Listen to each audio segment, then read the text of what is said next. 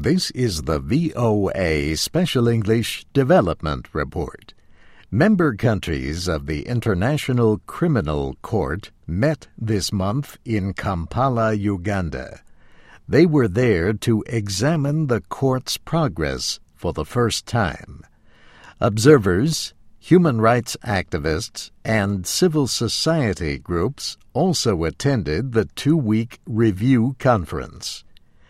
A treaty called the Rome Statute established the court in The Hague in the Netherlands in 2002.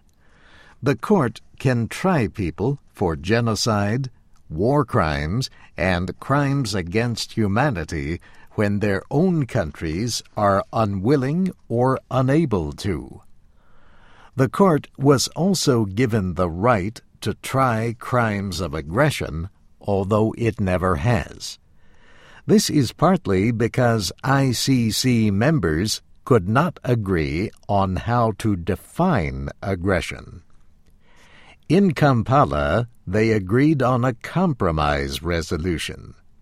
It defines the crime in terms of acts by a political or military leader against another state in violation of the United Nations Charter. Invasions, attacks, and blockades could all be tried as acts of aggression.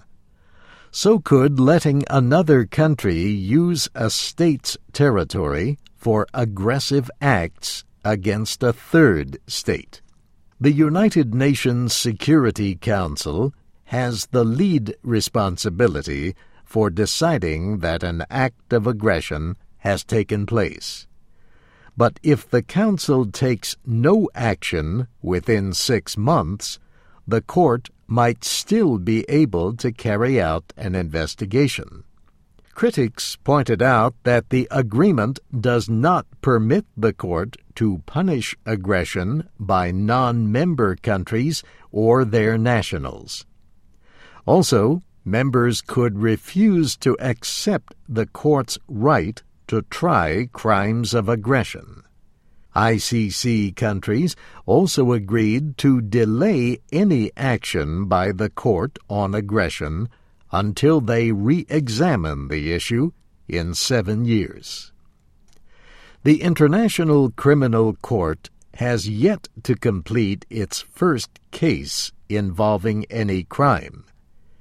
11 cases are currently before the court.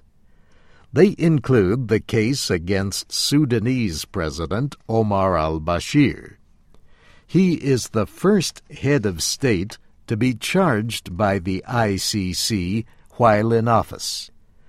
2 years ago, the court found him guilty of war crimes in Darfur. Last year, it ordered his arrest. But Sudan rejects the ruling.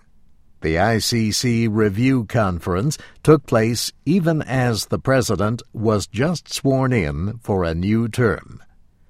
111 countries are parties to the Rome Statute.